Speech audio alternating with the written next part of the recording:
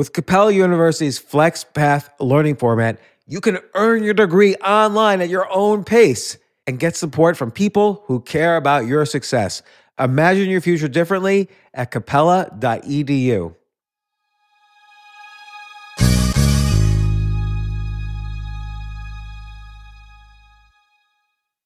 So in order to support our show, we need the help of some great advertisers. And we want to make sure those advertisers are ones you'll actually want to pay attention to and hear about.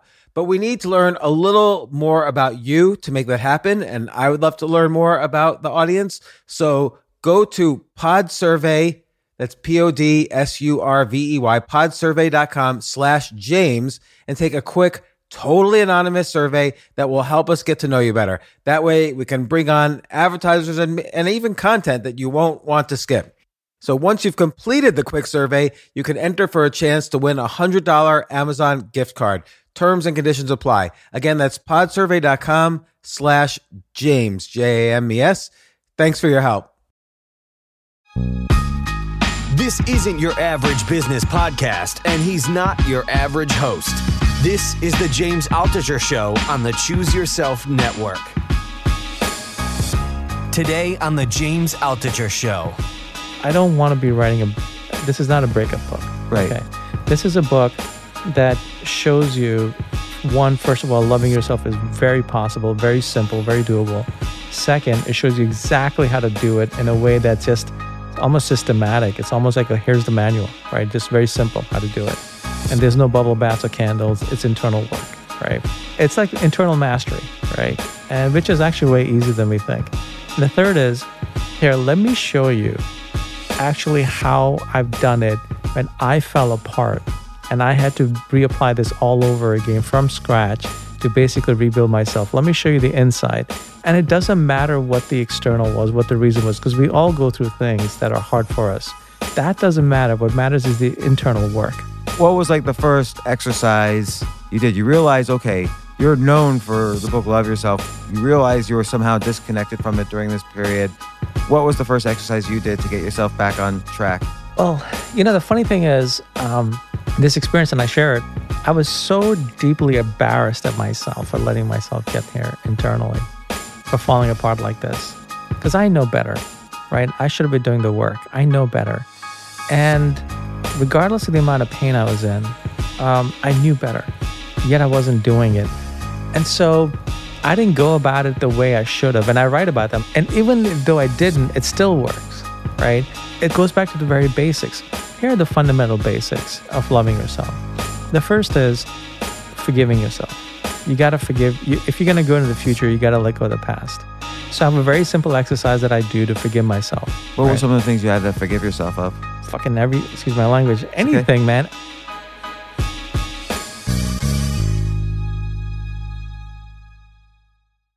Kamal, this is the moment I've been waiting for like 6 years. 7 years. 7 years. 7 years. Your book came out, your first book, which was you published like in your garage or whatever, and you uploaded it to Amazon. It sold how many copies did that first self-published book sell, if you're allowed to say? Yeah, I can say anything. I think it sold close to about 500,000 copies. 500,000 copies. I remember for a while you were paying your at least it was enough to pay rent, the amount you were making every month, rent and then some. That was like it could have been like what you were making per month, because I knew the numbers. What you were making per month would have been like, for me when I first moved to New York, like triple my salary.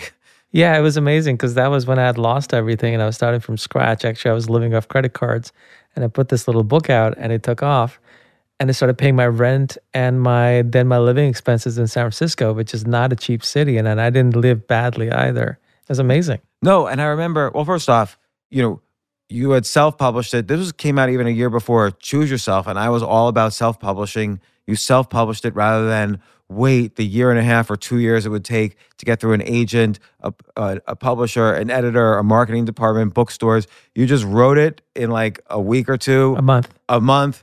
Uploaded it to Amazon, and then it was like a mega hit. How many reviews also do you have on it? Close to 4,000, I think. 4,000. So I remember one time a major publisher told me, if you get 1,300 reviews, your book is going to live forever, meaning it'll always be selling every month. And so 4,000 reviews, your book is going to be living forever. And I guess the idea is with that many people passionate enough to review it, word of mouth will continue to spread forever. So in 4,000 reviews, that's more than like anybody. I mean, I don't know of any other self-published nonfiction book with 4,000 reviews. You're close, aren't you? Choose yourself. No, I'm about 2,000. I'm I think you're half close to the 3. reviews of you. I think you're closer to 3. No. I know exactly. It's 1,968. All right. Well, As of this morning, I check my reviews. Do you check your reviews? I mean, I've stopped checking my Amazon rank. It doesn't matter anymore. But I check my reviews I occasionally. go read them, and sometimes I'll answer. Sometimes that's I'll good. leave a comment there.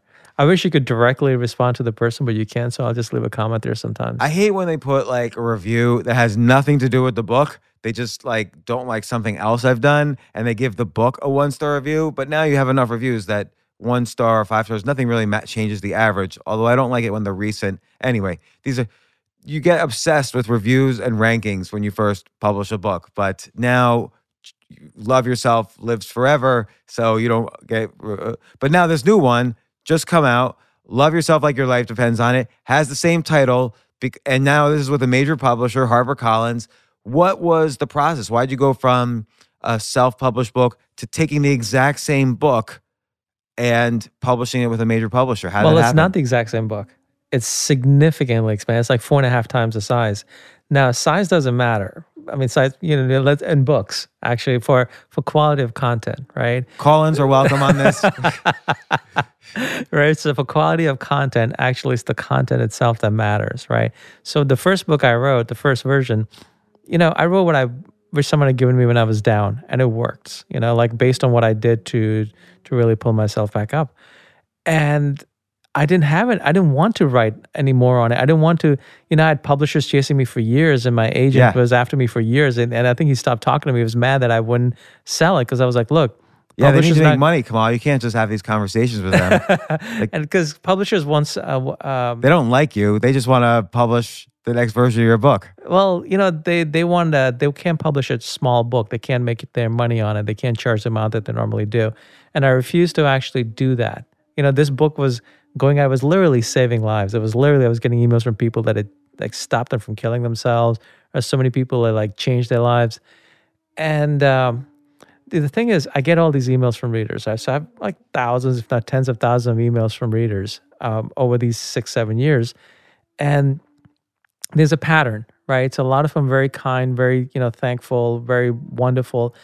Then I also get questions. And I start to see a pattern in the questions. And I realized there's 2 reasons why I expanded this. The reason number 1, I realized that, look, I need to answer these questions. They're all coming up for the same ones are coming up for a reason, because I didn't go deep enough. I didn't expect it to take off. Remember, we talked about this. I expect no one to buy it. Like, I just put it out and I was going to give copies to friends. It took off so fast. I remember it. First off, a couple of things on what you just said. I don't know if you probably do know this. I don't know why I know this. The book itself is 8,000 words. Okay, so the average book that a book publisher won't sign a deal with you unless you promise 60,000 words, right? So like your deal with HarperCollins probably said it needs to be between 60,000. No, I was very adamant. It'll be what I wanted, exactly what the book needs to be. But if you had sent them 9,000 words, they would have sent it back to you. No, the draft that I finished as sold them was close to 40,000 words. Okay. But you, back in 2012, you changed for me what the definition of a book was, because your book was only 8,000 words, but it's like a pamphlet practically, if you just count the words, right? Mm-hmm. But it was treated by the public because you self-published on Amazon. You showed it doesn't matter how many words a book is. It was valuable. It had the key insights you wanted in there. And I think most books are 60,000 words of fluff anyway, because just to satisfy the publisher's contract. But it's just like TV shows. Everyone thinks, a TV show is either a half hour or an hour, but you could change the definition. A TV show could be 6 minutes. A movie could be 27 minutes. And a book, like you showed, could be 8,000 words. Like we kind of, the reason it's always 65,000 words in a publisher's mind is because that's what the that's what the bookstore wants. If they're going to put it on its side and show the title on the spine, it needs to be 65,000 words. So it's thick enough to, and by the way, if it's 120,000 words, it's too expensive to print. So they can't have that either. So all these, the size of books have been dictated by the needs of either the printers or the bookstores. And you were kind of saying with your first version of this book, hey, 8,000 words, that's what I want to say. That's a book. And then it did just take off at that point, and it never stopped. Well, and I'll say for nonfiction, because I've also written fiction, right? For nonfiction, if you're trying to get a point across and really help and share something of value, it's the quality of content that matters, not the quantity, right? And so that's something I struggled with expanding this, because it was like, I didn't want to expand it for the sake of expanding. I refused to. It was doing just fine. I didn't need to, right? So I started to work on answering these questions. That was like a year-long process. I've gone through many, many drafts. And I realized in the process of answering these questions that the first version, I didn't go deep. And like the people was struggling because I didn't share with the questions I was getting consistently. The certain questions kept coming up again and again, was the fact that like, look, I didn't share the whole thing. I need to go deep. And also I need to also create a structure that people could just follow. What do you mean? What do you mean you didn't go deep? Because there's nuances. There's a lot Like of what? nuances that I didn't share. That, for example, like, what happens when you first start doing the practice and how the mind rebels and what to do about it. All right, so let's stop there for a second, because let's explain what the practice is. So the book was called, just like this book, it's the same book but expanded. Love yourself like your life depends on it. There's a lot different in this book. I agree with you. We'll get into that in a second. But I remember at the time you were sick, and I even visited. We had never even met yet, but we had emailed over the years like dozens and dozens of times. And I was going to go meet you and your brother and a couple other people, and you just didn't show up, and you didn't even respond to your brother's emails. And finally, fortunately, the day we were going to head out of San Francisco, we met in the lobby there, and we met. The W Hotel, I remember that. But you were sick, and you were like literally out of action. You were down for the count. Like your business had gone bad. Other things had gone bad. The stress was affecting your health, and like you describe in the book, you were like barely could get out of bed in the morning. You were depressed and physically unwell. Like other diseases and illnesses were coming up. Like what was going on? Like that led you to this bottom point. Illnesses, plagues and locusts. Yeah, all these diseases were popping up all over your body. I don't know about that. You were like a leper.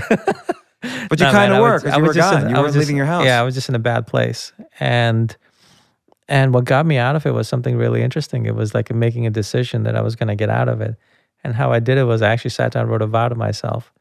And I really do believe in the transformative power of commitment. You wrote it down on paper. I wrote it down on paper. And what surprised me was this vow that I wrote, which was a moment of desperation, was a vow to love myself. It wasn't a vow to get better. It wasn't a vow to get out of it. It came from somewhere deep within me, and it was a vow to love myself. Well, did you feel like you weren't loving yourself? I didn't even know what that was. Mm-hmm. So that's what surprised me, that's what came out. It's almost like something deep within me knew that I needed that. And also, something deep within me knew that if I make a vow, I'm sticking to it. Like I almost have like this mental thing where if I make a commitment, I literally see ships behind me exploding. I have this image of ships behind me. There is no going back. If I'm committed, I'm in. So what does it mean? Like I sort of feel like I sort of understand what you mean, but like if I just say, oh, I love myself, there's lots of questions. Like who am I loving? My behaviors? Am I loving something deeper inside of me? And I'm not trying to be kind of superficial about it, but what does it mean to you to love yourself and to make that kind of commitment? Well, at the time, I didn't know. I had no idea. All it was I was basically trying to save myself. I was in a really bad place, and this vow came out of nowhere, and I had to go and figure it out. Now, I didn't know how to do it. I didn't sit down and read books on it. I didn't watch YouTube videos or anything. I just basically sat around and thought, okay, I made a vow, so I got to do this, and so I got to figure it out. Now, one thing I know is like as far as improving ourselves go, it's an internal thing. It's like the mind and the heart. It's like working on the inside makes you better. So rather than working on the outside, I started working. I wasn't sitting around taking bubble baths and lighting candles and incense. I just started working on my inside, on my mind. I just started trying every crazy thing I could think of to make myself start to love myself. And because I was doing it obsessively, very quickly I started to notice things that were doing that started to shift my mind. They started to shift it a little bit. If it shifted it better, I kind of went down it. And if it kept working, I kept going further. If it didn't, I just threw it away. I didn't care. It was like a clinical. So what things were you trying? I don't remember, man. It was 7 years ago. Any crazy thing you can think of. Someone said, sit there and try to figure out how to love yourself and all the things you're going to try on the inside. I've been through them. Because you give lots of specific exercises in this version of the book now. Yeah, because you didn't give specific exercises in that book. Because this is what was left, what actually worked. And so I came down with like basically what worked. I started doing it now on a regular basis, and it just really worked put together. And actually, that was one of the failings in the original version. I didn't show how to like basically have a system, like a real system with just basic things to do fundamentally on the inside that don't take much time as part of your regular act of living and breathing as a human being on this planet that actually cause you to start feeling love for yourself. And when you do, what's really interesting is your thoughts, your emotions, your feelings start to arise from there. It's almost like your internal state starts to shift. And all it is, in the end, is a state shift. Because when you shift your foundation that you're expressing yourself from, you shift and life shifts. It's really, really interesting how your life changes when you do that. I didn't expect that. I learned that by experiencing it. But I was literally just trying to save myself, and I didn't know how. I didn't even believe in like loving myself. I mean, I never took a course on it. I didn't go to college for it. I studied economics and biology. Like neither one of them has classes on loving yourself. I don't have a YouTube certification on loving myself. I was never that guy. I'm a guy who does stuff. I guess people grow up. This is that whole thing where people grow up very goal-oriented, right? So you start off first grade, and the goal essentially is to get A's until you get into 12th grade, which by then you're getting into a good college. And then you go to college, you're either getting into a good graduate school or you're getting a good job. And then you're supposed to get a family, and the kids are supposed to do well, and the cycle for humanity repeats. But no one at any point says, okay, if you're going to maximize your personal, very short experience on this planet, you have to love what you're doing from the inside out. This crazy being that you are. It's look, I've been in places where I haven't, and I've been in places where I have.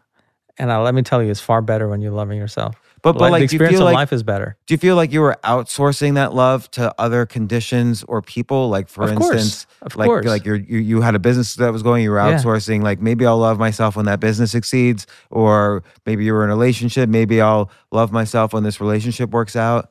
Well, I can't say I was thinking that way. I was never thinking I will love myself. I don't think most of us do. Most of us don't think in those terms. It was more of our sense of self, our sense of well-being, our sense of self-worth, our self-esteem, all these things that are tied into loving ourselves. If loving yourself is a foundation, these things naturally rise from there. Those were definitely tied. Like when my business fell apart, I fell apart. My entire sense of worth, my ego, was tied into that business. Did you raise money for that business? Well, I self-funded it for many years until I ran out of all the money I'd saved, and I'd made good money for 10 years. And then I raised money, and it was like, somewhat of a who's who. And like a lot of people, this was expected to do really well. So I had all that pressure, right? And when it blew up, I kind of took it so personally that I blew up with it without realizing the fact that, look, I worked my ass off. I gave it my all. That's the best you can do in a business is give your all, especially in tech businesses in the industry I was in, it's like there's so much luck and involved because there's so many big players and how they move chess pieces and you're just a small pawn and, one piece gets moved and there's a downstream effect and all these pawns just get washed out. You don't think about that. You just think about I failed versus no, I gave it my all. The business failed. Very big difference. But when your ego is tied to the result of this external thing, if it fails, you're going to go with it. Yeah, totally. Like, and particularly you were living in Silicon Valley, the home of tech billionaires. Every business supposedly turns into gold, and your business was doing well for so many years, and then suddenly, because of various things, it collapses. And there's a big ego thing. Like everyone does look at you and say, "Oh, he's a failure. And that's depressing.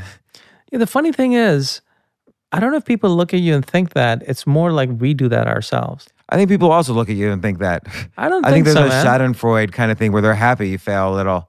I don't know. I don't think so. Like, I think most people are better than that. And I didn't get that sense Okay. because, like, what I didn't get that sense. I actually think people are better than that, honestly. I don't think people are. Yeah, I've actually, one thing I'll tell you, putting this book out to the world, it just taught me how good and kind people are. Just how many people reached out to me afterwards and just what they share with me. That's actually another reason why I did this expanded version, because it's amazing what people share with me about their lives. Like stuff I bet you that they're like their closest partner doesn't know. They'll email me and tell me. Well, it's Right? funny because there's nonfiction books that educate people, but no one goes up to a writer of a history book and says, "Oh my God, you've changed my life." But with a book, and also I think with self-help books, most are so blah with kind of like regurgitated advice that no one's ever tried. Or there's a category of self-help books which are academic based. So research shows if you do this, this, and this, you're probably going to be less shy than other people in social situations, and then you'll be happier 36 days later. Like I don't like those kinds of self-help books either. But I feel like with Love Yourself, and to some extent with some of the books I've written, people will come up to you and say, your book had an effect on me. And I think that is valuable regardless of the number of copies sold. Oh, it's beautiful. And one thing I realized how I was shortchanging my readers was when they shared me a lot of their stuff and what they were struggling with, I've been to those things, but I never shared them. And in this version, I decided to, and look, I'm scared about people knowing things about me that, like about my childhood and stuff that I don't really need people I know to know, right? But why do I do it? Two reasons. One is because I want people to know they're not alone, right? This happens to more people than you realize. Two is to show them how I overcame it using this loving myself practice. All these things, no matter what the details. And, I was joking with someone like, all right, if you want to look at shitty childhoods, I can check off a lot of boxes except maybe Civil War, and it's like, but look, what I look back at now is thanks to this, significantly thankful to loving myself. It's like, look back at this child and just feel like gratitude to this child for surviving and getting through so I could be the man I am today. And I share how I've done that, in this book, purely because I know so many of my readers what they were struggling with. And I want to share with them, like, look, no matter what happens, no matter what we've been through, it's like who we become, who we choose to become, and how we approach ourselves with this filter, so this foundation. It transforms everything. So we don't have to be victims of our past. We can be heroes of that story. Right. So I want to get into that and some of the specific exercises you give that have helped you towards loving yourself. But I think what's interesting is back in 2012, you were in this point where you were depressed. It was keeping you from getting out of bed. And then it was triggering illnesses that were further keeping you from getting out of bed. You were like, again, knocked out. I love how you say illnesses. I'm trying to avoid like the plague, but it's true. And for people's firstborn kids were dying, and it's not as if loving yourself helps you forever. It's like, okay, now I'm cured. It's like, this is a practice you have to keep doing, because I've seen you since then, whenever, life is hard, and whenever things falter, you have to remind you always remind me. You always call me and say, are you doing your practice? Whenever, if I call you and I start saying this, and this, rather than giving me advice, which is really what I wanted from you, you would say, are you doing your practice? And I'm like, oh, I knew he was going to say that again. And, for you, I've seen you since the book first came out, go through lots of things. And I think that's what led to the expanded material in this book. Like, what were some of those things that... Yeah, there's a lot more. First of all, I've grown as a human being. I've grown as a writer, so I can share more in a way that's helpful. But like, what were some of the things that got you down where you had to really remind yourself, and you maybe even refine the ways in which you were, saying to yourself, I love myself? Yeah, because it wasn't just saying, it's that's why there's a practice. It actually creates a way of being. Look, I think the fundamentally the worst, the stupidest thing I've done over the years is eventually I'll get lazy. I'll start getting really good at it. I'll get lazy and I'll coast, where I'll just slow down the practice. And it's like going to the gym. If you've been overweight all your life and then you just make a commitment to get in shape for a year, you go every day, you go to the gym, you eat healthy, you get in great shape. But say 2 years later, you just say, I'm going to eat bonbons for a while and just watch TV. What's going to happen? Your body's going to revert a bit. I wish you hadn't told me that. I've been going to the gym. Do I have to do this forever? Same thing with the mind, man. Like, it's like, look, going to the gym is great. It's a way, we're also animals. We walk around with this brain that's stuck in our head all day, but we're also animals that need to move. I'm a big fan of going to the gym. And same thing with the mind. We got to always be working on the mind because otherwise it's an untrained monkey that's just running the show. What was specific? So you coasted, and then what was specifically happening to you that led to, you said this is very different, and I know it because there's expanded content, there's more storytelling in this. There's a lot more situations that you had to deal with. What were some of those situations that you specifically deal with? What's different? What's more? Well, look, in this book, I picked a particular one, right? And I showed it where I went through a really, really hard time.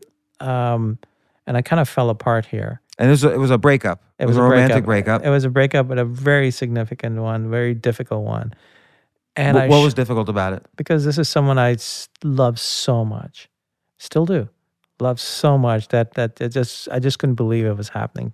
I couldn't get over it. Well, you couldn't believe that she no longer wanted to, at that moment at least, spend her life with you. You couldn't believe you weren't going to spend your life with her.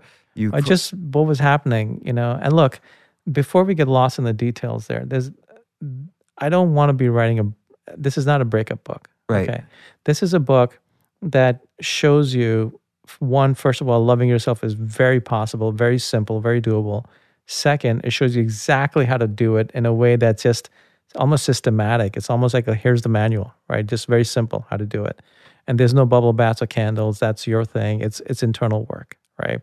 Not my thing specifically. Yeah, but it's like internal mastery, right? And which is actually way easier than we think.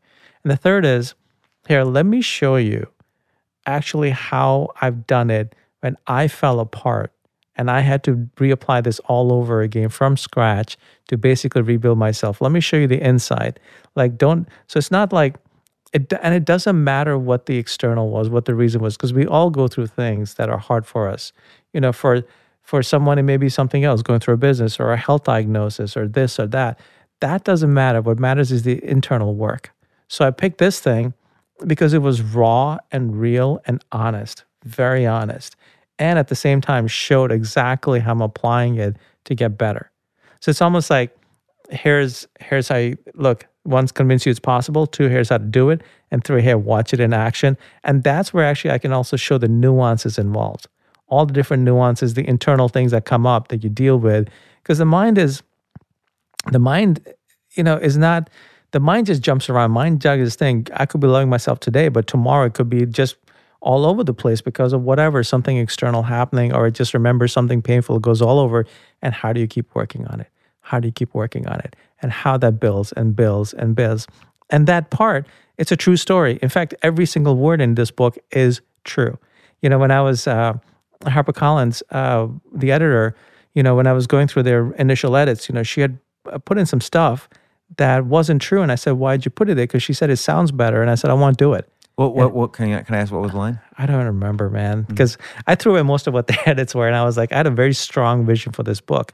I had a very strong vision for the original one. And also now that I have all this connection with my readers and all this communication with my readers, I know what they're asking for because they asked me for it. So I'm giving them the book, the answers that they asked for. Let's stop to take a quick break. We'll be right back.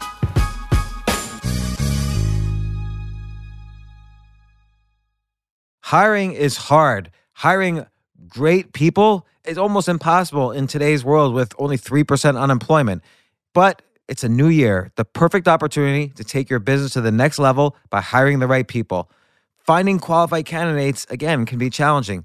Fortunately, ZipRecruiter.com/James makes it easy. ZipRecruiter sends your job to over 100 of the web's leading job boards, but they don't stop there. With their powerful matching technology, ZipRecruiter scans thousands of resumes to find people with the right experience and invite them to apply to your job. ZipRecruiter is so effective that 4 out of 5 employers who post on ZipRecruiter get a quality candidate through the site within the first day.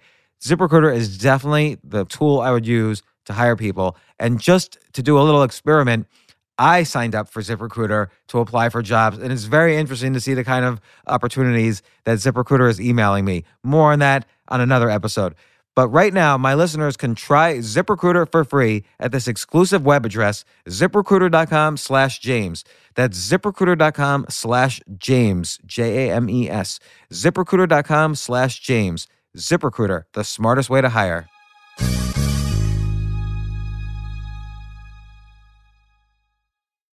So let's say someone's in this situation. You had this breakup, and we could maybe get more in the weeds in that in a second, but whether or not you want to. But what was like the first exercise you did? You realize, okay, you're known for the book Love Yourself. You realize you were somehow disconnected from it during this period. What was the first exercise you did to get yourself back on track? Well, the funny thing is, this experience, and I shared, I was so deeply embarrassed at myself for letting myself get there internally, for falling apart like this. Because I know better, right? I should have been doing the work. I know better. And regardless of the amount of pain I was in, I knew better. Yet I wasn't doing it. It's almost, and so I didn't go about it the way I should have. And I write about that. I'm like, look, and even though I didn't, it still works, right? But it's like it goes back to the very basics. Here are the fundamental basics of loving yourself, right? The first is forgiving yourself. You got to forgive. If you're going to go into the future, you got to let go of the past. So I have a very simple exercise that I do to forgive myself. What were some of the things you had to forgive yourself of? Fucking excuse my language, anything, man. And look, it doesn't matter. You can sit there and forgive yourself for it being raining outside. Doesn't matter. No, but I was trying to think about this. I don't know what I would forgive myself for. Try the exercise, man. See what comes up. I did. I couldn't. It felt weird forgiving myself of things. Not that. I don't know why. Okay. I mean, that's great. Maybe you don't carry any weight, like no, I did. I did, man. And I do. Like, what was an example of something you forgave yourself for? Man, I don't know. There were times like where maybe I failed, or I didn't give enough, or whatever I was holding against myself. That's the thing. It really doesn't matter. The whole point of this exercise is not to think of what is someone else forgiving themselves for. It's the point is, what is the weight that I'm carrying, and to feel it and then finally let go. That's what the exercise does. And it's actually a very simple one, and it actually is freeing. And then from there, you go on and say, okay, now it comes down to commitment. I'm going to commit to myself. I'm going to make a vow to love myself. And it's because you've let go of what you're holding yourself, now you can actually commit. Now it's committing from a free and open space. And then the rest is, how do you do it? And that's the internal work. And it all starts with, people, one of the criticisms I got with the original book was, the guy just says, go around saying to yourself, I love myself, I love myself. That's where I realized also I had failed, because that's not the point. That was just the very, very tip of the beginning. That was just the very basic thing that I started doing when I was at bottom, which was, I was like, well, let me just try. I didn't know what to do, so let me try telling myself that. But you start that, what you start doing is you start building like a little mental groove in your brain, like neurons that fire together, right? You're just building a strong mental groove. And then you add feeling. Because look, we do manufacture our feelings. We're way more in control of feelings than we realize.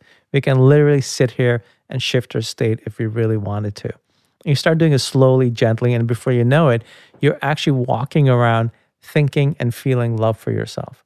And that in itself is a beautiful thing. But then you move forward. You add a meditation, for me, it's 7 minutes long. And these days I'm actually doing it 5 minutes long. That's it.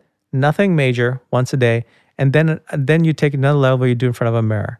That's it. And then, I've added, then what I've done is in this book, I'm also added all these different nuances that I do you can take it to the next level, right? That I've actually learned since I first wrote the book to this point. Because at this point, and I never finished the question you asked, which was, why expand it? So the first was look, I knew this book, I had held back a lot, and I'm getting the cushion readers, and people are stumbling as well. Even though, as much as it's helping, people are stumbling. And one of the biggest stumbling blocks was how to make it last. How do I create the system that I've actually used that whenever I use it over time, it just works for long periods of time. It's just my own personal laziness that eventually I start coasting, right? So that was one. But then the second thing was, this book was self-published on Amazon. Amazon's big in the United States and a couple of Western countries. Outside of that, no real presence as far as like Kindle goes or whatever. But I was getting emails from all over the world. So people were torrenting this book, which is okay, but that's a hell of an honor. People are actually taking the time to pirate your book, which is actually kind of cool. And all over the world. And then some of them had actually started translating it, putting it out because this book is too important. I got to share it, which kind of annoyed me because they were like, oh, I'm going to put my name on it. I'm like, you have no idea what it takes to write a book. How I literally bleed and sweat for every word. And you just, because you translated it, probably a crappy translation, right? And you put your name on it and you think that signifies that you've done the work. It really bothered me. But second was, look, there's a need for this book out there. A lot of people reached out. I would get a lot of emails from women saying, I want to get this for my mother, but she doesn't speak English. Can you make that happen? And I also realized I owe it to this book. I feel like a strong, strong responsibility to this book. I owe it to this book to put it out in the world in a bigger way so that it goes off and does its thing. There's no more of these Kamal holding back. Kamal's only put it on Amazon. People are copying it, putting their own versions on it, put their name on it. It's just like this haphazard thing. Let me really put out what I really want to say. It's been 7 years. I've learned a lot since then. I've grown a lot since then. I have a lot more to say on this subject that actually is really helpful. So I can't do that on my own. Even in today's world, with self-publishing and all that, you can't. You got to go through a publisher. You got to get foreign rights deals, and then let's talk about that for a second, because I do think for many people, and obviously a million people agree, that's how many books were self-published last year, roughly. I do think self-publishing is often the best way, but sometimes you need to, even if you, like for me, I've published through mainstream publishers, my first 5, 6, 7, 8 books. Then I self-published a bunch of books. Now for my very next book, I'm doing a mainstream publisher again. I think it's important every now and then to recognize the pros and cons of both. But what is the pro? I'll tell you, there's pros and cons. So when I was meeting different publishers with my agent, right, most of them, I got the sense they would look at me like, here's a marketable quantity. I'm a very marketable guy. This book is very easily marketable. How do we make money? We're going to make money off this, right?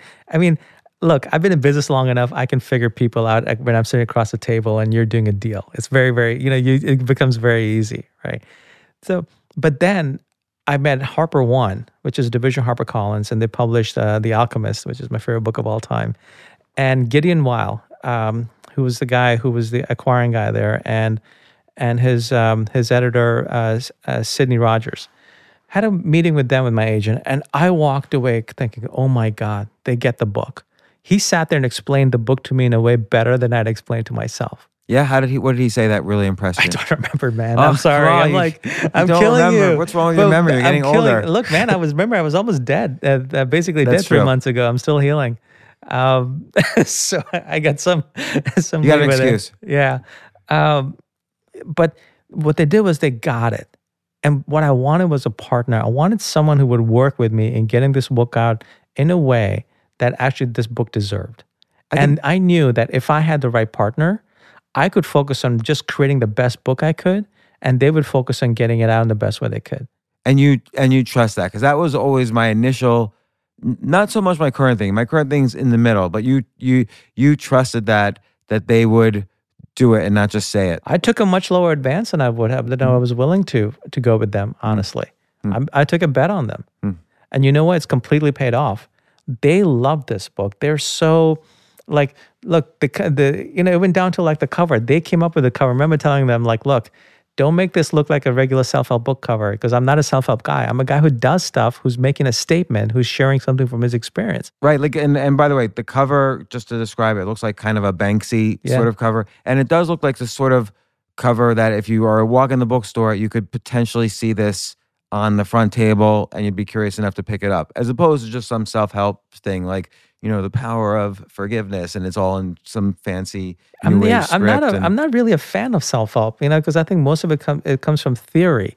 It's very easy Right. to write to tell someone what to do from theory or what we think we should do. It's very easy to tell someone how to get in shape. But it's another thing to have been fat, out of shape, to get chiseled and share that journey and share the nuances and also the suffering and then the overcoming that suffering. Well, I think that's real. I think this is an important part of writing, which is that writing is not a cooking recipe. Writing is storytelling, and everything here comes out of the storytelling, and then you realize, oh, this is how it works. This is how he did it. Also, I'm a writer. I fundamentally care about the craft of the written word. Like, I'm a writer first, the venture capital, all this stuff second. Like, I was put on this earth to write. Books saved me when I was a child. They were my refuge, and to be able to write books. And I work obsessively on the craft of writing. Like, every single word, every single comma, every word in here has been written and rewritten and rewritten, and so much has been thrown out. Like, when I sold it to them, and they came back to me with their editorial, they come back with like this big, large edit. I looked at it, I read it, and I had a call with them and with Sydney. And to her credit, I was like, look, I can't do this. This is not the book I wrote. You've turned this into a self-help book. I never set out to write an average self-help book. I set out to write this book. And this book works for a reason, because it's not your average self-help book. It's a real book. It's an honest book. So I'd taken all her work that she'd done for like weeks, and I just said, I'm not going to do it. And to her credit, and Richard really was like, okay, I chose the right partner. She's like, okay, go do what you got to do. You understand your readers. And I just kind of went at it. And when I turned in what I did, she was like, yeah, you're right.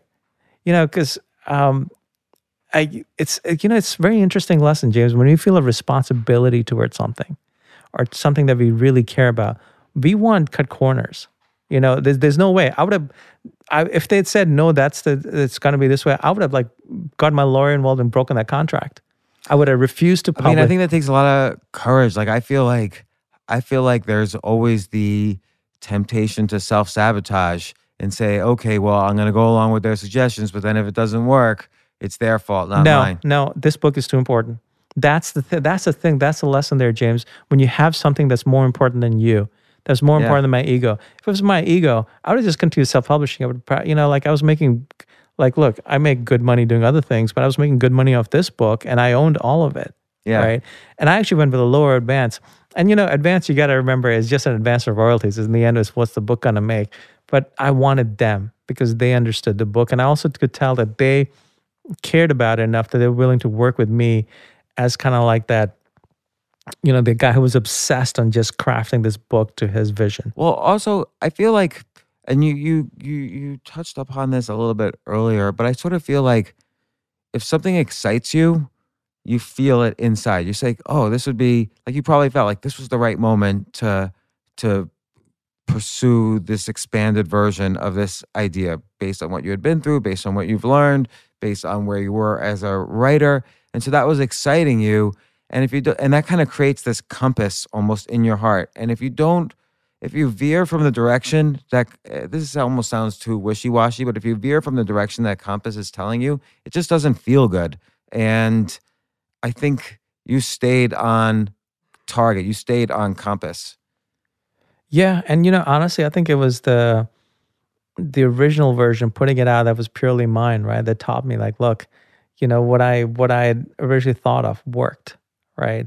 And also then all the feedback from readers and learning from them. Right. So you had that mountain of experience and feedback. And in the end, you got to trust yourself. Yeah. You got to trust your gut as the creator. In the end, a creator has to trust their gut more than what anyone else says around them. Well, you have this quote. It's a great quote because I live my own writing this way. You say, if it scares me, there is magic on the other side. And I think people, and you mentioned it about this book this expanded version was very personal. You were almost afraid what people would think of you. Oh, I very much am. Yeah, I still think if you're not scared of what people think of you, you probably shouldn't do it, because then you're not doing anything unique. If you're just doing something that's in the same club as everyone else. Oh, hey, we're all in the same club now. Nice to see you. Good to see you here.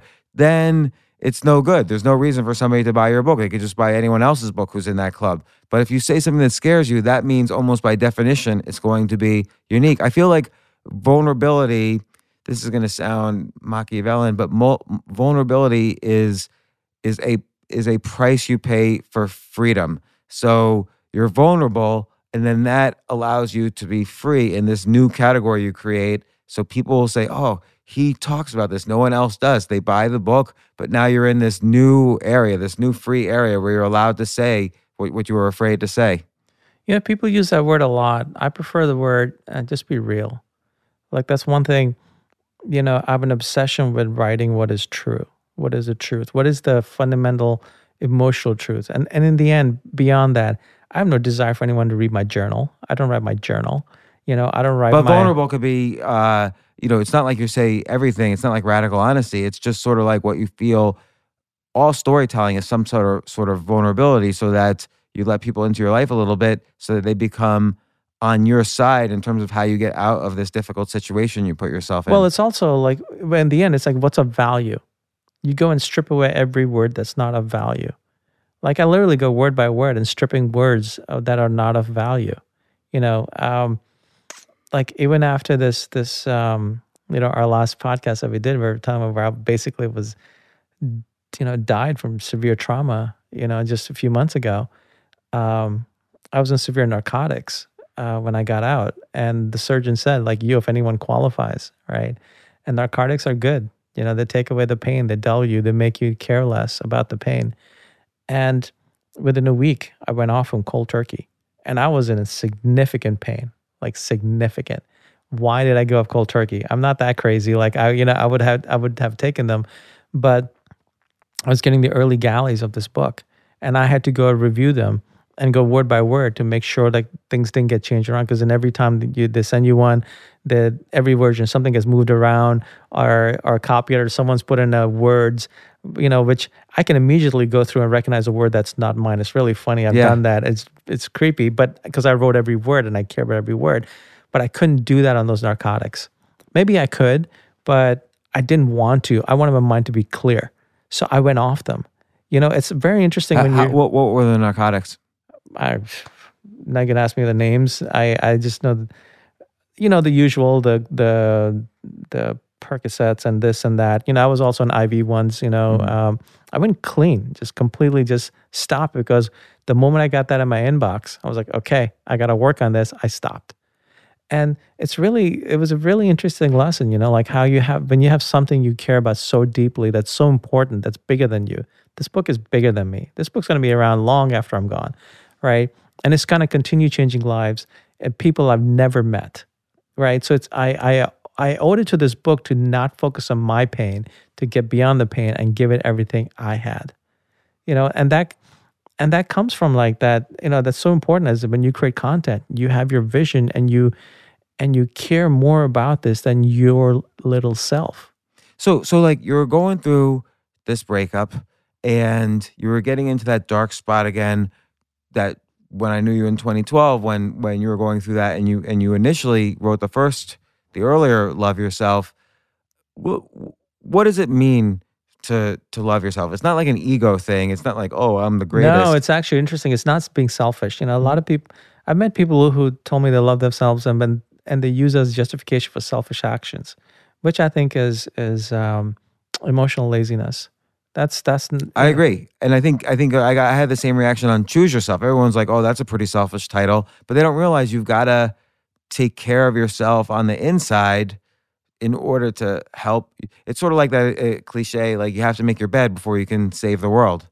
And I think honestly, when you love yourself, at least I've known with myself and other people I've known, when you love yourself, you're way more loving and giving to others rather than trying to be loving and giving to others. You just do. Because you also realize the price everyone pays. You realize the price you've paid, and you don't want others to pay the price. What do you mean the price that you've paid? Like the price that you pay when you're not loving yourself, or when you are being selfish. Others pay the price for it, and there's no need for others to pay the price for our own internal shittiness. yeah, you just realize there's no need. Like you just become, when you love yourself, you become kinder and more loving to others. It's really, really interesting. So it's not being selfish. It's not being narcissistic. It's the opposite of narcissism, actually. Narcissism is an obsessive, like almost like a dark focus on oneself, but portraying out the opposite out to kind of like have control or to, well, I don't even know. Like I'm no expert in narcissism, but I've met a couple and I never thought to for a second, I'm like, oh, this person loves themselves. It was quite obvious. It was Right. quite the opposite. And so, like, Yeah. it's almost like this superpower, loving yourself, because you're instantly able to protect yourself, like put up boundaries where needed. Like, there's always issues like, oh, I don't know how to say no. It's often because people don't internally love themselves enough. They think everyone will hate them, and that will affect their own view of themselves because they don't have that internal strength. And it also allows you to handle difficult situations better because some difficult situation doesn't have to tamper with how you feel your internal happiness and your internal success. Yeah, it comes down to an internal thing, like um, we're always walking around trying to control our outside when really the only thing we can truly control in life is our inside. And when you develop like a solid foundation on the inside, at least when I've had a solid foundation on the inside, the outside just works. And you don't get to let yourself, or I don't let myself get buffeted by life. Can you give me a specific example? Like once you started getting back into the practice and you started to move past this breakup in this specific situation, I know you really had a lot of situations. Let's go back to the original. Let's go to something really close that happened recently. Really basically dying horribly, almost dying painfully, horribly, and still in pain and recovering from a freak accident that, for all I know, the surgeon screwed up. I went for elective surgery. That should not have happened, right? It was hard. Trauma is hard. Physical trauma is hard. And yet, I was talking to this guy the other day and he said, look, and I was like, he's like, look, you got to realize, I know people who, if their car breaks down, their entire day is shot. You actually are really like solid and giving and positive. And given that you're like talking to me and you're in pain right now, in physical pain, and then a couple of months ago you were in unbearable pain, and even then you were like positive, you were making people around you feel good. Like what, that says something. And I thought about it. I was like, thanks. First of all, thanks for telling me that because I never thought of it that way. And second of all, it's kudos to who I am. It's kudos to who I've become. And I think part of it comes from this. Part of this comes from always working on my inner self. That shows effects, in the hard times in life. Like look, man, if you want to qualify a test, I was tested 3 months ago, right? I'm still like recovering and rebuilding my body, and I'm and I have rough moments. Physical pain is a hard beast. And I've never gone back on the narcotics and I'm getting better, but it's a hard beast. And you got to face this beast, you got to face, because when you're in pain, it brings up all sorts of things, right? But when you're working on yourself, like it kind of takes those away because there's something deeper, there's something more still, something more. And love is not this walking around all the time feeling happy and jumping and shouting from the rooftops. Love is more of a lightness, of a solidness, of a trust in oneself, of peace. So what are some, like you said, there were some nuances now to the practice. There's a lot of nuances. Like what are some of the nuances you could freely say? Look, they're in the book. There's a lot of nuances to each part, even down from like every part of the forgiveness exercise to how to write to what the vow, the commitment is, to even the mental loop and how to start, what not to go get carried away into. And I think some of the physical exercises, like the breathing, I don't think that was in the initial book. No. This is like 7 years of experience layered on top of the original book. Because I continued working and refining. That's one thing I'll say I have is I'm always working on myself to be better. Even in the laziness, I'll work on something else, And so like even things like this is a beautiful practice where once you're doing this, a way to just keep on reinforcing it throughout the day, 10 breaths. Wherever I am, I'll stop and I'll pause. In the Uber here, I was doing that, right? I'll stop and I'll pause and I'll take 10 deep and purposeful breaths. That's important, right? So it's not just your average breath. And we're going to breathe throughout the day anyway, whether we want to or not, right? So 10 deep and purposeful breaths where with the inhale, I feel light coming in. I feel love coming in for myself. And with the exhale, all I do is I feel gratitude. So inhale love, exhale gratitude. 10 breaths. That's it. Done. Move on. Do this throughout the day. And you know what? It really shifts the state of the day. It really shifts the state inside, but shifts the state outside. But Does it last? well, when you're doing these practices, all this is doing, this is reinforcing. It's like working out and then eating healthy. You know, they compound, they build upon each other, which is another thing I build upon here. I'm like, look, here's the whole practice. Here's how it compounds. Here's how you put it into place. And so that it all works. It's not like just do this one. It's not like, hey, only go and do squats, or hey, only go, eat healthy, or this particular kind of food. It's more like put these together and you have yourself a complete program, a complete thing that's worked for me, that's worked for the readers I've shared it with. And it just makes you better. Just experience, just try it and experience the magic for yourself. Our life, like as I learned recently, and I've known this, is really, really short and can end really, really quickly before we know it. So why not have had given us this experience? So once you started, you had this breakup, you had this trauma, you've been going through this practice because you were also, not only have you been living it since 2012, but you were writing about it and you recognized you needed to live it even more. What did you start noticing about yourself once it started to kick in this time around? Like what? Yeah. Oh, that's an changed? interesting question. You start having internal ease about things. Like that's what it is. An internal ease happens. That the shift just happens, and it doesn't happen right in the beginning. It's like it's like if you start working out. I love using this metaphor because I love working out. Right? If you start working out and you haven't worked out before, one day you're gonna walk in front of the mirror and you're gonna notice a change. You don't notice the first day or the third day. It's not like if trainer's going to say on day number 17, you're going to know, right? But one day you walk in front of the mirror and you notice a change. Same thing here. You notice it in your mind. It's beautiful. You're like, something has shifted. Because what you're doing is you're layering these grooves. You're layering in the neural patterns, right? You're just like deepening them. And eventually they become like more of your way of being, and they fire more, they run more. And then, so it was like more for the first step is actually like an internal ease, It's very interesting. Yeah, that's a great question, James. It's an internal ease. I think that's the easiest way to describe it. And I noticed with you in the past few months, like you had your surgery. It's like, gosh, now it was like 3 or 4 months ago. When was that? No, it's less than 3 months.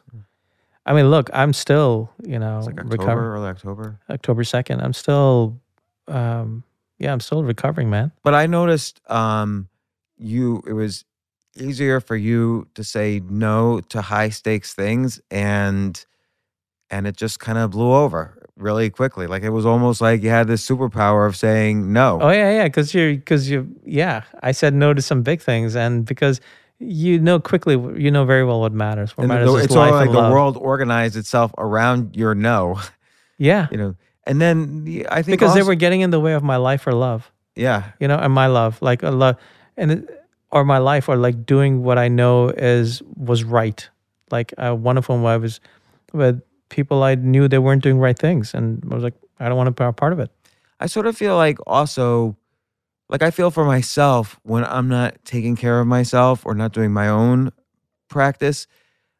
I find myself sometimes dependent on other people's decisions for my happiness, and I think as you get more into this practice of loving yourself, that happens less. Like you're able to sort of blow off when decisions happen that could affect you negatively, but you lean into it until it turns positive, if that makes sense.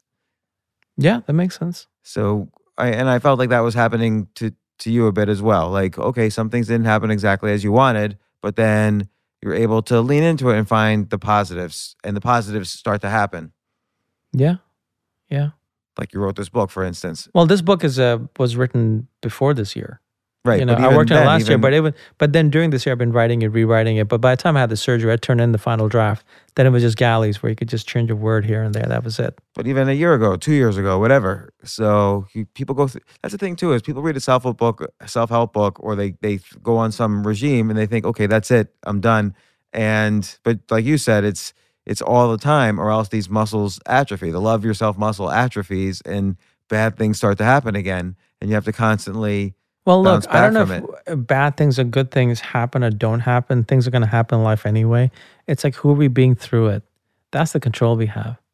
And Hoover being through it, ironically, actually does control a lot of the external, you know. And, if storms come, are we broken apart by them, or do we just ride through them knowing that this is a storm and my ship is stronger than this and I will get through this? So, I am curious though about some of the specifics and like in some of the story that you tell. Like again, you intersperse sort of the practice and the different nuances, which by the way are amazing. Like you're in the first book from 2012. You're talking about how you pulled yourself up to the mirror and you started repeating "love yourself," and gradually, you through this practice and other practices, you literally cured yourself from illness. Here, Hey, you're saying a singular now rather than plural. You were saying illnesses right. before. Yeah, it wasn't 10 plagues. It was mostly one or two. But here you have, rituals and exercises and try this. You have so many different like practical things that you And all did. these things that I do. Right. It's that part of work. the story. It's not Yeah. just like you teaching. You're not a teacher in this book. This is your story. I'm But- not a teacher. I'm Right. just a guy who does stuff and now is sharing it. That's it. So what do you think, like, why do you think this breakup, I'm just asking you about the story, and you address this in the book, and I encourage people, obviously, to read it and see how the nuances intersperse. But why do you think this breakup really affected you more than other situations recently? And again, you mentioned before, this wasn't the only thing. You just used this as the story, as kind of the... Yeah, I don't want to get people caught up in like breakup. There's a reason why I share that story. I have no desire to share my dirty laundry, right? But in that process, I also share childhood stuff and all the stuff that came up and how I overcome it. There's a reason for using it. Why this? Why this? Because I loved her, man, and I still do. I love her with everything. When you do, you're gonna feel. Yeah, you know? but after a certain amount of time, it's too much. You have to move forward.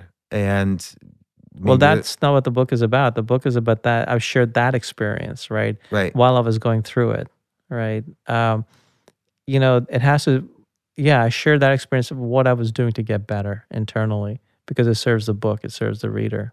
And then was there a moment when you realized, okay, when you started to get more centered and focused on yourself instead of, oftentimes when people have a breakup, the breakup becomes the center of their mental or emotional universe. And that's the gravitational pull that they're orbiting around. Do you feel like this was a way to kind of pull yourself back to your normal gravitational pull internally on yourself? Well, look, doing the practice is the way to do it. The breakup made me go back to the practice, right? But like I can do that without a breakup. Right. That's part of the point of this book is don't coast. Like here's how to do it. But look, don't coast because eventually you will go back to letting storms defeat you when they really shouldn't. Storms are just storms that pass through. And the only thing you control is your insight, is yourself. That's the one thing you can work on. That no matter what, you read about POWs in Vietnam, 7 years, just what got them through, what got Viktor Frankl through Auschwitz. It was, he had a whole psychotherapy, what was it called, logotherapy based on it. And that was meaning, right? People who had meaning, who had purpose were the ones who made it through Auschwitz more often than the ones who gave up who didn't. It comes down to an internal thing. It gave me many different things. Like this book gave me meaning to actually get better after the surgery, to work on something rather than focus on the pain. So we can have things bigger than us. So for loving myself was one thing I discovered on my own, very accidentally, by the way. Never set out to never once thought, hey, you know what I'd like to do? I'd like to learn to love myself. Like, never thought that. Never even thought that was a thing or necessary, right? 2012, who in Silicon Valley was talking about that? I was the guy talking about it 2012, actually, funny enough. But after I discovered it, now I'm rambling. No. I mean, it's all relative. It's all relevant in that I think for myself, the reason I wrote Choose Yourself is because I found myself too dependent on validation from others. And so I said to myself, it's really important that I essentially love myself instead of having to depend on the validation of others, whether it was a book publisher or a simple like on Twitter or a woman I was dating or a community of people who are either accepting me or rejecting me. Yeah, like I go through it all the time, because when you put yourself out there a little bit, you're going to get rejected a lot. You're going to get hurt a lot. If you're going to go on YouTube, you can't read the comments on YouTube because it's always like, oh, why are they having this homeless guy on CNBC again? And I'm like, I'm not homeless. And loving yourself does build kind of a spine so you could stand up to these, trials and tribulations in life. It's also just a beautiful thing to feel. We're feeling creatures. We walk around feeling a lot of crappy emotions during the day. A lot of people say 80%. You think, I forgot who it was. Jack Canfield, who's been on this podcast, says you think 50,000 thoughts a day and 40,000 of them are negative. And so, like when you work on this practice of loving yourself, a lot of those shift. Why not just give yourself that? If anything, we're stuck in our heads anyway. Why not make it just? You know what? I really like my inside. I really like the inside of me. I like the outside of me too, but you know what I'm saying? Like, I've been around people who are, by every measure of the world, like you want to envy them. But I've also figured out what their inside is like. I'm like, there's no way you could pay me enough money to beat them. I think that's the key is sometimes you envy qualities of a person, but when you actually say, oh, what happens if I switch bodies with this person forever and I can't reverse it?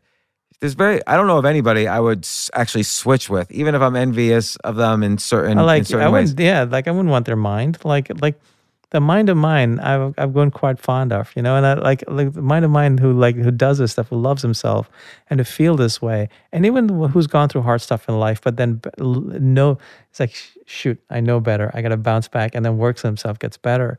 It's really nice to be able to like yourself on the inside. Like who you are on the inside and feel that. It's a really good way to be. Do you feel that has been growing with you, particularly like you've been indulging in the material so much, plus bouncing back from all these different because you grow with it. It's like application and reapplication, right? It gets stronger and stronger. So you gave one simple exercise, which is the breathing. So I would say if someone's going to do a takeaway and is not going to get the book, that is one thing to do, the 10 breaths. But I would say, like, look, if you can, give it to yourself to do the full practice. And the 10 breaths is almost like you're reinforcing it, you're reinforcing it, you're reinforcing it. This is like, this 7 years of thought. This book is not like 1 year in the making. It's 7 years of thought, a lot of thinking, a lot of notes that I've taken over the years. And I write a lot, pulling it out and then just really leaving in only what was the gold, that matters. So if you're gonna do this, do the whole thing. You owe it to yourself.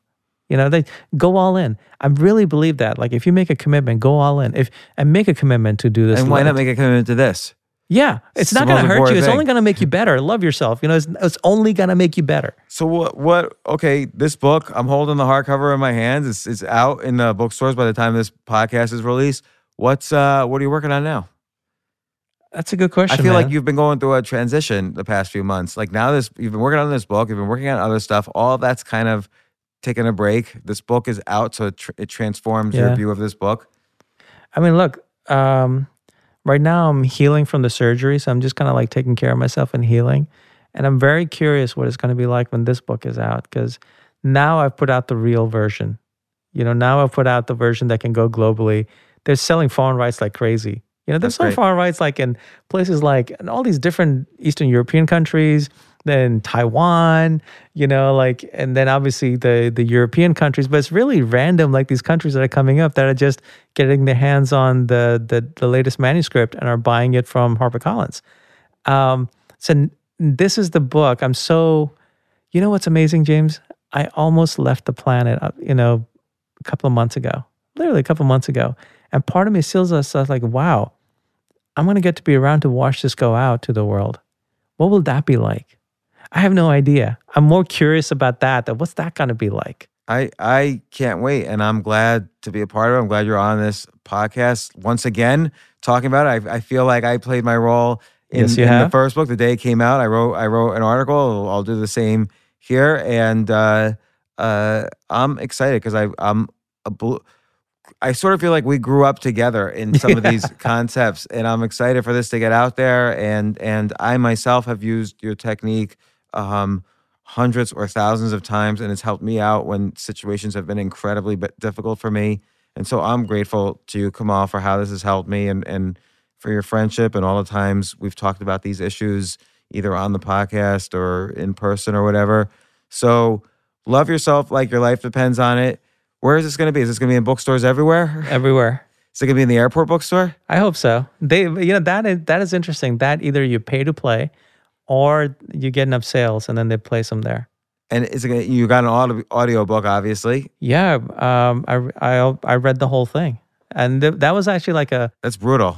like a month and a half after surgery, and this is when I could still. If I stood, I was in a significant amount of pain, and I feel more comfortable standing. I don't like sitting a lot, so I stood and read that thing because I knew I'd be able to give it more if I stood, and the producer, who's produced like a lot of best-selling audiobooks. I think one he got a Grammy for. He's like, this is one of the best I've ever done. I'm so, so happy to be a part of this. That was really nice. What else are they doing for marketing this? They're putting me in the James Altucher podcast. That was a smart decision on their part, because That's otherwise, it. if they They're like, hadn't that's called it. me, I wouldn't have let you on. That's it. Book's out. Go on James's show. That's it. I do think the podcast tour, as opposed to the book tour, is very interesting. But the good thing about a book tour is they put you in the bookstores that they know the New York Times bestseller list looks at. So is there any sense of that? Are you going to visit any bookstores?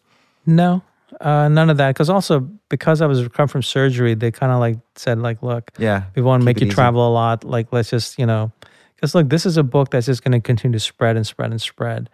The original version, people are just buying dozens of copies and giving them out. So I think the same is going to happen here. And by the way, this is a much more prettier book than the 2012 book. and honestly, There's 40,000. How many words altogether is this? This is like 10 times bigger than the original book. no, it's 36,000. Okay, so it's 4 times bigger. Yeah. 4.5 times bigger. But remember, it's the quality of the content, and I've really worked hard to make sure that every word here matters, and it really does. And the feedback I've gotten from people at HarperCollins are actually just taking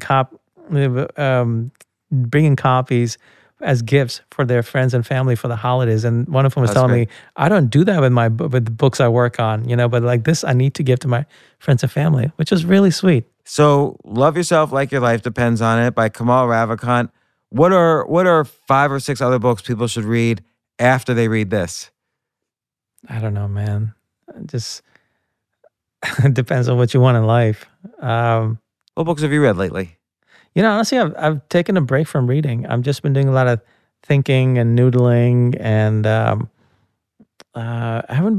I've taken a break from reading because I'm kind of letting my mind just play and expand because it's playing over different concepts and maybe what the next thing I'll write, which I'm not sure yet. I'm just letting my mind explore. Well, we in the past few months we've explored quite a few intense experiences you've had. One is your second by second description of almost dying and then recovering from that, and before that, your experiences with this very specific sect of Buddhist monks that you spent some time with. Both of those were fascinating episodes, and keep on exploring, Kamal. And I've read this book now twice. I've got notes all over it. Love Yourself Like Your Life Depends on It. I know I'm going to, so I hope the reader does. And Kamal, once again, thanks for sharing your intense experiences with us. Thanks for having me again, James. I love you. Thanks, Kamal.